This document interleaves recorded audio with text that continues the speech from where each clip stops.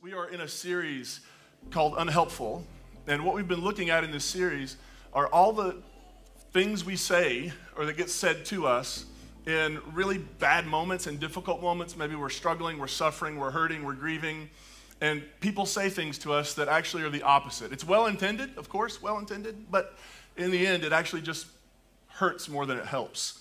And this week, I want to talk about grief. I want to talk about how for lots of us, our faith tradition taught us way more about how to be judgmental than how to grieve well.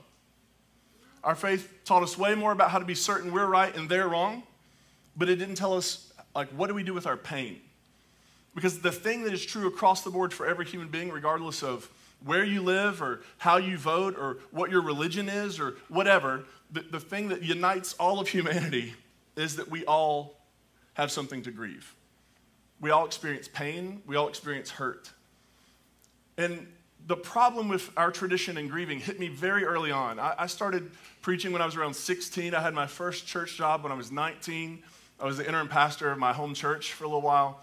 And I'll never forget, during that 19 years old, who put me in charge of anything? That seems sketch at 40. Like at 19, what were these people thinking? And I remember somebody in our church, it was one of our leaders, one of our volunteers, he had a family member, I think it was his grandmother passed away, and they were really, really close. And he went away to the funeral and he came back, and I ran into him on that Sunday when he came back, and I just said something like, "I'm so sorry, I heard about your loss, I'm really sorry." And his immediate response to me was, "Oh, no, don't be sorry. She's with God now. I can't be sad, that would be selfish. I can't be sad. She's happy, she's with God, she's celebrating, so I can't be sad, I'm just celebrating for her." And at 19, I thought, that doesn't seem healthy. That actually doesn't seem human to not grieve. Because I'd been through loss. I'd lost people I cared about. And I knew that the thing I had to do was do something with it, right? And I just remember thinking, is this what we're teaching people in this tradition? Are we teaching people how not to grieve? Has faith in some ways blocked our grief instead of helping us process it in a healthy and meaningful way? And I think for lots of people, sadness and grief is associated with a lack of faith. Well, if I just believed more, if I just had more faith, and if I just held on to certainty more, if I just had enough faith, then I wouldn't be sad about this. Then I would be celebrating that this person is with Jesus and all of that. If I had more faith. Has anybody ever been in that situation where you're struggling and what people end up saying to you in a roundabout way is, well, if you just believed more, if you just had a little bit more faith. So why is it we have a grief problem in the Christian faith? Where does it come from? I don't actually know. I'm just going to throw some guesses around. Is that okay? Which is kind of what I do every week. I'm just throwing some educated guesses around about these things. And I think it has something to do with the shift of our tradition from the cradle and the womb of Judaism in Palestine and Judea into the Greco-Roman world. And here's what I mean. Christianity did not exist in the beginning. It was people who were Jewish who were following Jesus. Eventually, the faith tradition began to spread, and it went into the Greco-Roman world, and when it did, it started encountering other ideas. And people started accepting this religion, and when they did, they were importing some of their own ideas, and one of the things that was a belief in Greco-Roman philosophy, and this is still now a Christian belief in lots of Christian denominations and teaching today, they had this idea that God is impassible. Is that word familiar to anybody? Impassible? It sounds like what I encountered on the interstate this morning, which is people going slow in both lanes of traffic and they were impassible. You know what I mean? That's not what it means. You can't get around them. Impassible essentially, it literally means without passion. And it's this idea that God doesn't experience emotion. That God is steady all the time. That God doesn't suffer in any way, that God doesn't look at the suffering of the world and feel a thing about it, that you can't, God's sort of center can't be changed. God looks at what's going on in the world and has just kind of no feeling about it. That's just how God is. God can't be moved by what's happening in the world. And I think what ultimately that is a remnant of is this idea that we shape our gods and then our gods shape us. right? And I think that's some of what's going on here. There was a value in the Greco-Roman world, a little bit of like you just, to be a really strong person, you're not moved by these things. And so you cast that out into the skies, into the heavens, and you say, this is what God is like. The problem with that is we end up with a God that is disconnected, cold, and distant. How can a God that is disconnected, cold, and distant love? Much less, how can that God be love? How can a God that is disconnected, cold, and distant, how can this God look at the suffering of the world and have compassion? Because God's over here somewhere and God doesn't feel a thing. God looks at what's going on in the world, God sees the suffering in the world, and God just isn't moved by it. I think part of this is the desire to make God something other than human. And I want to introduce a phrase that I think has probably never been introduced before, but I think what we're seeing in this idea, impassibility, is the dehumanization of God. Because we're so desperate. Human is bad. And what we need is something other than human. And so any human characteristic in the divine, we want to pull that away and make God something other than us because we're rotten and we're no good and we can't be trusted, and so God needs none of our qualities. Instead of thinking maybe that some of those qualities actually come to us from the divine. Maybe part of what it means to be made in God's image is to feel. Maybe part of what it means to be made in God's image is to have compassion. Maybe part of what it means to be made in God's image is to love. And instead we've said, well, actually, God is impassible. God can't be moved. And the only problem with that is, and the only problem with lots and lots of doctrines that end up being created is, even if you just go to the scriptures, they fall apart pretty quickly. One of my favorite texts is in Exodus chapter 3. It's when God appears to Moses in the burning bush. And Moses slips off his shoes because the ground is holy. And God says something to Moses. The Lord said, I've clearly seen my people oppressed in Egypt. I've heard their cry of injustice because of their slave masters. I know about their pain. I've come down to rescue them from the Egyptians in order to take them out to that land and bring them to a good and broad land, a land that's full of milk and honey. Right? What does this text say? God heard the cry, and what is God's response? Not impassibility. Not, well, it seems like you're in a bad spot. I hope something changes with that. God hears the cry, and God is moved in compassion to act in the world. Throughout Scripture, we find God being described as compassionate.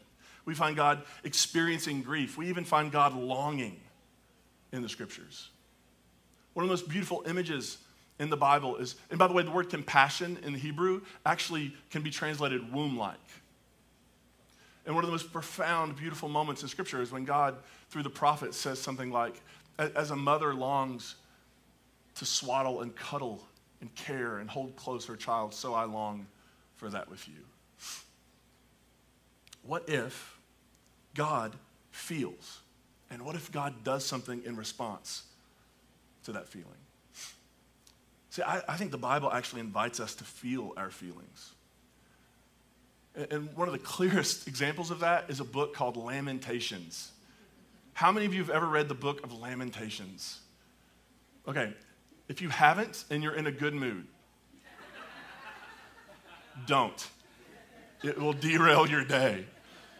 Because here's what happens. The book of Lamentations is essentially just a collection, and most scholars think it actually wasn't written by one person, that there are these 5 poems that were sort of existing and they got brought together in a collection. And they're written after the Babylonians came through and destroyed everything. They destroyed Jerusalem, they tore down the temple, life as they knew it had ended, and the book of Lamentations is written in response to that. I want to read you just, if you're in a good mood, you can tune this out. I want to read you just a little bit of how Lamentations begins. And the first chapter is essentially about the city of Jerusalem. And here's how it begins. How lonely sits the city that was once full of people. How like a widow she has become, she that was great among the nations. She that was a princess among the provinces has become a vassal. She weeps bitterly in the night with tears on her cheeks. Among all her lovers, she has no one to comfort her. All her friends have dealt treacherously with her. They've become her enemies. Judah has gone into exile with suffering and hard service. She lives now among the nations and finds no resting place. Her pursuers have overtaken her in the midst of her destruction. It's like this entire book is just recycling what has just happened and that nobody came to rescue her. The enemy came, and all the allies scattered. And these poets are trying to capture the pain of this. The Book of Lamentations is recited annually on a day known as Tisha B'Av. And Tisha B'Av is essentially, it happens in July or August, and it's mourning the destruction of the temple. And it actually, tradition says that the temple was destroyed in 586 by the Babylonians, and then in 70 CE by the Romans on the same day. Now, I don't know how true that is, but it's the tradition. And so on this day, they recite the Book of Lamentations as a way of lamenting the past and what has been lost. We also have in the Psalms, in the Bible, the famous Psalm 137, by the rivers of Babylon we sat and wept when we remembered Zion. There on the poplars we hung our harp. There our captors asked us for songs. Our tormentors demanded songs of joy. How can we sing songs of joy in a foreign land? Our scriptures are full of invitations to grieve. If you read the Psalms, the songbook in the Bible, you'll find that there are songs that essentially are calling God out. Where are you? You didn't show up like you said you would, like we expected you to. Where'd you go? Why have you abandoned us? Has anybody in here ever felt that way? And you, like, do I have permission to say those kinds of things to the divine? Well, our ancestors did. They shook their fist at the heavens, and they wept bitter tears. And it wasn't a lack of faith that they were exhibiting. It was actually beautiful faith. And then there's Jesus. You've heard of him. And in Jesus, there's this idea, Christians talk about this idea of incarnation, right? Jesus is the divine infleshed in skin. Now, here's the good news. Jesus is not the exception. Jesus is the rule. And so what Jesus, I think, came in part to show us is that what he was up to in the world and what he was doing is the invitation we've all been given. So you are an incarnation. You are a marriage of soil and spirit, dirt and the divine. That is who you are. And in Jesus, in this person who, for Christians, we center our faith on, what we find is that he comes into the world and he's full of emotion. He's full of passion. He's not impassible. We find a Jesus who is angry. One of my favorite moments is when he says to his disciples, "Are you all still so dull?" Right? Isn't that great? Do you just sometimes want permission to say that to other people? Like, are you still so dull? Do you not get it? You see Jesus who's angry and frustrated. You see a Jesus who's tired. You see a Jesus who goes to sleep on the boat and sleeps through a storm. When Carla and I, we hadn't been married very long, and I'm a pretty deep sleeper at that point in my life. And one night, Carla wakes me up and she says, "Hey, I think there's a bad storm outside." And I raise up and look out, and it looks like somebody has set a strobe light off outside. I mean, it's blinking, lightning everywhere. And I was like, "Oh, it's just a storm. Let's go back to sleep." Wake up the next morning, and there'd been like a tornado or a straight line winds or something. Like, our biggest damage was our grill got destroyed that was outside. But like, that's a Jesus I can get with, right? Like, oh, you sleep through storms. You get tired. You're exhausted. A Jesus who's joyful. A Jesus who's hopeful. And in the pages of Scripture, we find a Jesus who's grieving. We find a Jesus who on the eve of his arrest, is in a garden praying and weeping and longing for another path forward. And then, of course, there's one of the most beautiful moments in Scripture, which is the story of Lazarus, where Jesus' beloved Lazarus has been dead 4 days, and Jesus shows up. And Lazarus' sisters come out to Jesus, and they're devastated and distraught. And they come to the tomb. In the shortest verse in Scripture, it's actually more words than this in Greek, but we'll leave that for another time. John 11:35, Jesus wept. And you're like, whoa, spoiler alert. Lazarus gets resurrected. And yet Jesus weeps. He knows where it's all going, that it's all going somewhere better. And yet Jesus in that moment, standing in front of that tomb, with the stone in front of it, weeps. And so with all that in mind, like this God who feels and is moved into action, this Jesus who weeps and experiences actual human experience. Just some thoughts about grief. I think sometimes we minimize other people's grief to avoid our own. Because if I don't minimize somebody else's grief, then maybe I'll have to start thinking about mine. If I see somebody else grieving well and processing their pain and experiencing some sort of healing, then perhaps I have to begin to look inward at what I'm sort of stuffing under the rug. I think that's what happens. I think so much of what happens, so much of what we see in the world as being really negative that comes from Christians, I think a lot of it is projection. I think that a lot of it is not dealing with our own stuff and pushing it out onto other people. Because if we can find a them to focus on, then I don't have to really focus on me very much. I don't think grief is a sign of spiritual lack. I actually think grief is a healthy response to suffering and pain and loss. If you're here and you've ever been made to feel ashamed that you've been sad, that you didn't just snap your fingers and get over it, that a loss left you with a wound and a scar and it wasn't something you could just move past, if you've ever been made to feel guilty that somehow there was a deficiency in your faith, like you didn't believe enough, you didn't do enough, it's just not true. It's just not true. I don't think anybody's going to say Jesus had a lack of faith, and yet Jesus wept. I actually think grieving is a pretty natural, healthy thing to do. We have lots of people in the world and in our country right now who are grieving.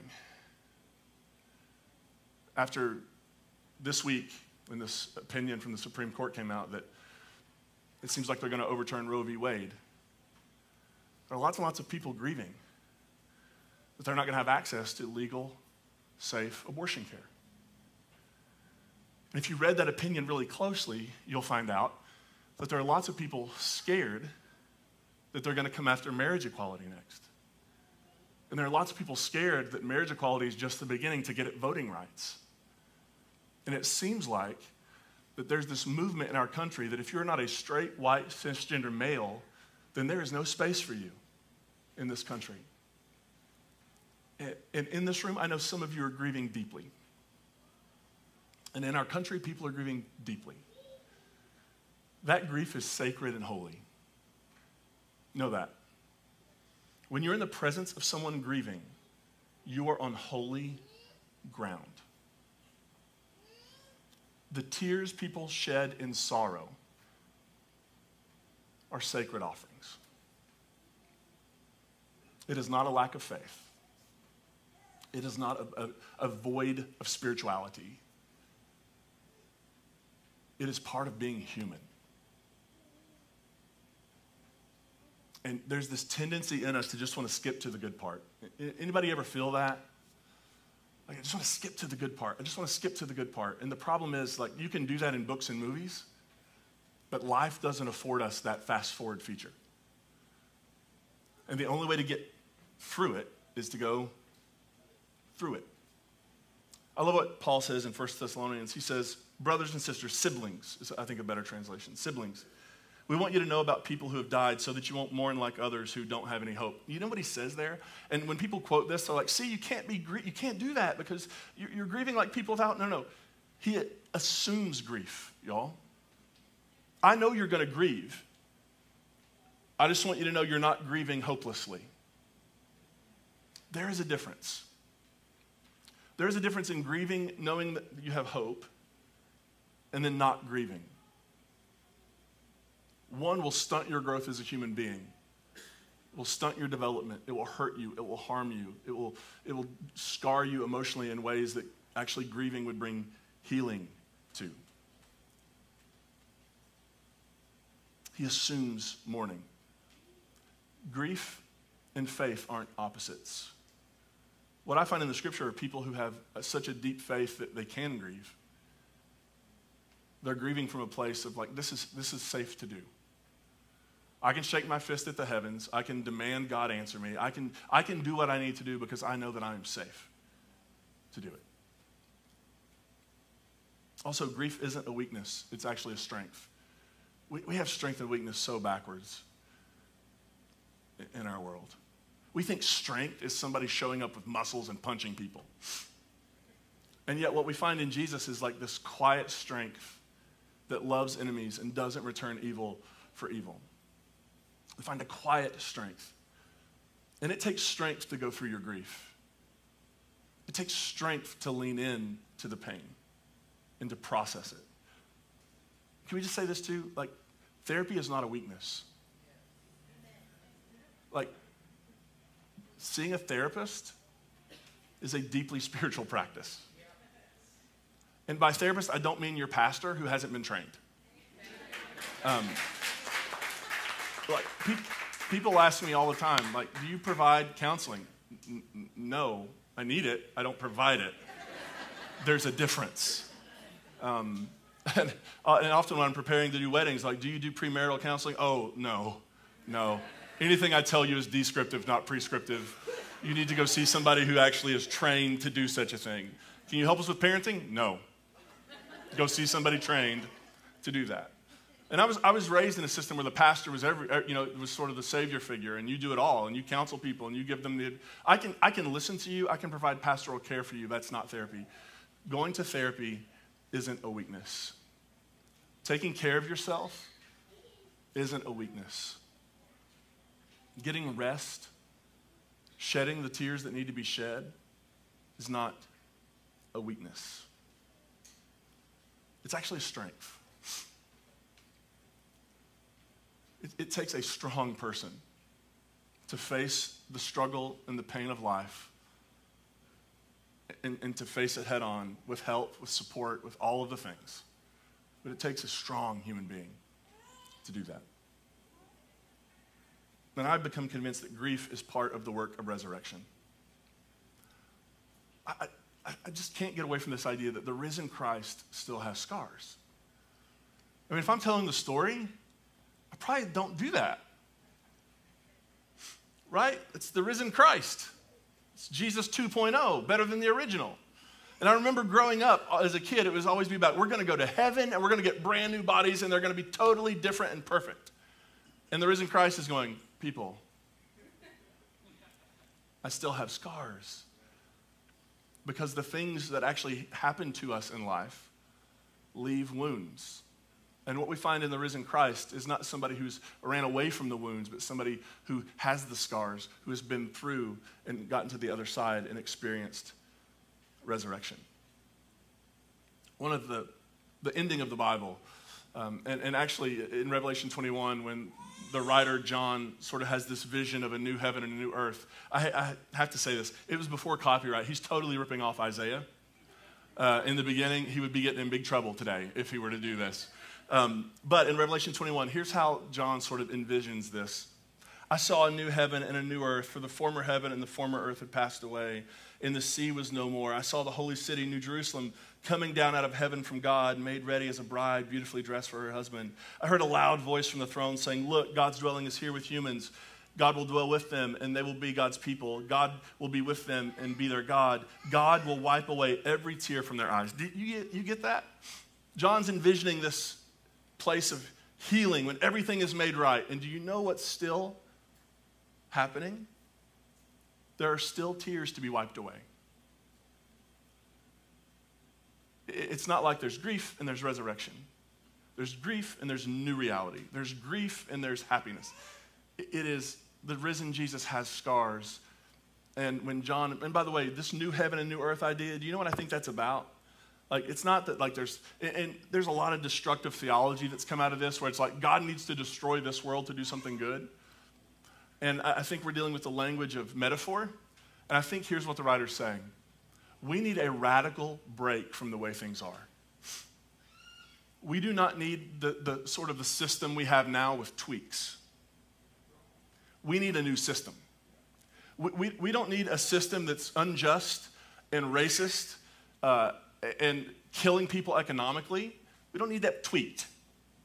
We need a system that is just, where everybody has enough, that is equitable. And you can't tweak your way to that. And the writer's saying, we need, I envision a world where it's completely different than it is now. We need a radical break from the past. And even then, there are still tears that will have to be wiped away because grief doesn't just stop. If you've ever experienced a loss, you know this. That's one of the losses that sort of helped shape who I am today was losing my grandfather all the way back in 1993. And every year in July, when that date comes around, there's still a thing there. right? There's still a thing there. I had this ankle surgery because I heroically stole third base in a church softball game. And I shattered my ankle in the process. And while I was waiting on the field for the ambulance to come take me off, my foot facing the wrong direction, I made sure that I was safe, and I was. So I just wanted you to know that. But here's the point. I have a plate, and I have about 9 screws in my ankle. And there are certain times, and I have a big scar that goes down right here, and there are certain times that scar, 10 years later, hurts. Like maybe it's the weather or something bumps into it, but when something hits it, the pain is like, oh, I forgot that that's a thing, right? That's something I carry with me. I think our actual, like our soul scars are really similar, aren't they? Things bump into them, something happens, the weather shifts, and it feels like that wound is being opened up again. And the promise in the new heavens and the new earth at the end of Revelation is that there'll be somebody there wiping away those tears, but the tears still come. So the Bible, our tradition, all of it was born out of the experience of trauma. Do you know that? Like every page of the Bible has been touched by trauma. It was written by a group of people who had the boot of one successive empire after another on their necks. It was written by people who were continually just trying to survive. They were having to fight for their very existence with every single breath. That's who wrote the Bible. And sometimes when it comes to people like me, who have known nothing but privilege in their lives, I can sit and read the Bible and I can get some really terrible ideas from it and some really toxic ways of being in the world. But when you understand that everything in the Bible was written by people who had experienced trauma, then what you find is that, like, you see them, right? They're responding to pain. They're responding to hurt. They're responding to the scars. They're responding. So any plastic, varnished version of the Christian tradition that is sort of just like happy and bright and shiny and like like the stuff you see on TV, like anything that's just, look, Christians are happy all the time. Anybody been in a place where you had to be like that happy Christian all the time? Did your face hurt from smiling that much? Right? Any version of the Christian tradition that tells us that our doubts and questions, that our tears and our anger and our grief are somehow unfaithful is not. It may be Christianity, but it is not the tradition of Jesus. The tradition of Jesus creates space for your grief. And yet, the grief we're invited into is what I would call a generative grief. And here's what I mean. It's grief that also does something. If you watched the news this week and you felt grief, grieve that. Grieve it well. And then know that there may be moments where you lace up your shoes and you hit the streets and you march. There may be moments where you're driving people to the polling station. There are moments of action coming. Generative grief and resurrection. Grief that causes, one of the most beautiful things that I ever see come out of tragedy is when somebody's gone through something so heartbreaking, and yet in some way they feel their grief and they process it, and then they do something in the world about it. Their grief doesn't cause them to shrink. Their grief actually causes them to expand. And they're walking around with scars. And everywhere they go, they're showing their scars. And yet they're also bringing new life in all sorts of beautiful ways in the world. I think we created this, like, it's either grief or it's doing that. It's grief or it's resurrection. And I think what we're invited to is grief and resurrection. Grief, mourning, weeping, and then marching, demanding change, doing things in the world with really concrete actions that will transform the world for other human beings. Every human being will grieve, but maybe they don't have to grieve in the same ways we have. Every human being will grieve, but maybe mothers will no longer have to grieve losing their children to gun violence if we do something about it. Everybody has a reason to grieve, but maybe we can create less reasons to grieve. So if you're here today, and days like this are hard, and you feel like, well, but I'm at church, I'm supposed to feel a certain way. No, you're not. You're supposed to feel exactly how you feel. Your grief is welcome here. there's space for you. There's space for your sadness. If you're here and you're celebrating, there's space for that. But in this community, you will never be told, get over it. Move past it. You shouldn't be sad about that. In this community, your tears will be held as sacred, while we also invite one another to pursue resurrection. Are you with me? Let's pray.